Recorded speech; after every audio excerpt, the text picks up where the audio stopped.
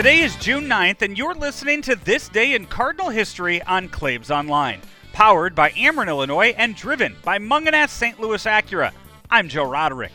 We pick up where we left off yesterday as we head back to 1980. August Busch announces the Cardinals' newest manager, Whitey Herzog. With the way the team has been going, we thought it necessary to make some changes down the line. And when we found that this great guy sitting to my left was available, we went to work right quick. Herzog was taking over an 18-34 ball club and made his philosophy well known to the fans. I'm going to tell them how easy I am to get along with if they do their job. I'm going to tell them that I think they're better than that. I'm going to tell my ball club that I think it takes 25 players to win.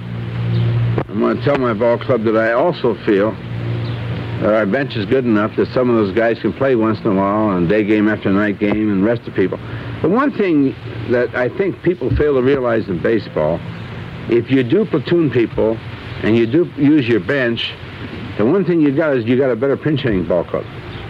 And by platooning people, if you platoon two positions out of the 8, you will have two pinch hitters that come off the bench that have been in the ball game maybe the night before. They can come up there and pinch hit better. And I think that's a big key in baseball today. After brief stops in California and Texas, Herzog had previously managed the Royals for 5 years before spending most of the next 11 seasons with the Cardinals. He actually moved to the front office after 73 games in 1980 and then took over for the second half of 1981. He remained on the bench until the 1990 season. 20 years after that, he was inducted into the Baseball Hall of Fame in 2010 and had his number 24 retired by the Cardinals later that season.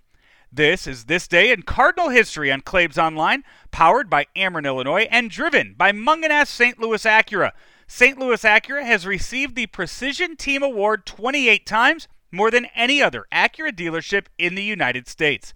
The Precision Team status is the most prestigious and coveted honor that Acura can grant to its dealerships.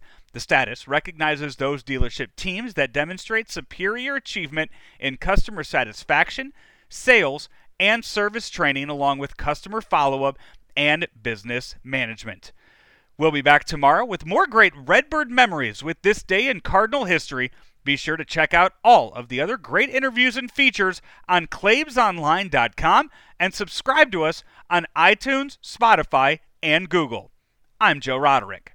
We love talking to the president and chairman of Ameren, Illinois. He is Richard Mark. Emergency Operations Center acts as kind of a central command center, and everything is dictated from there. They tell the crews that are out in the field where to go, where the main breakers are to go to de-energize the line, and then they verify that that line is closed, and they're able to tell 500, 600, 700 people that are working out in the field exactly where to go to make the proper repairs to get our system back on in a storm situation.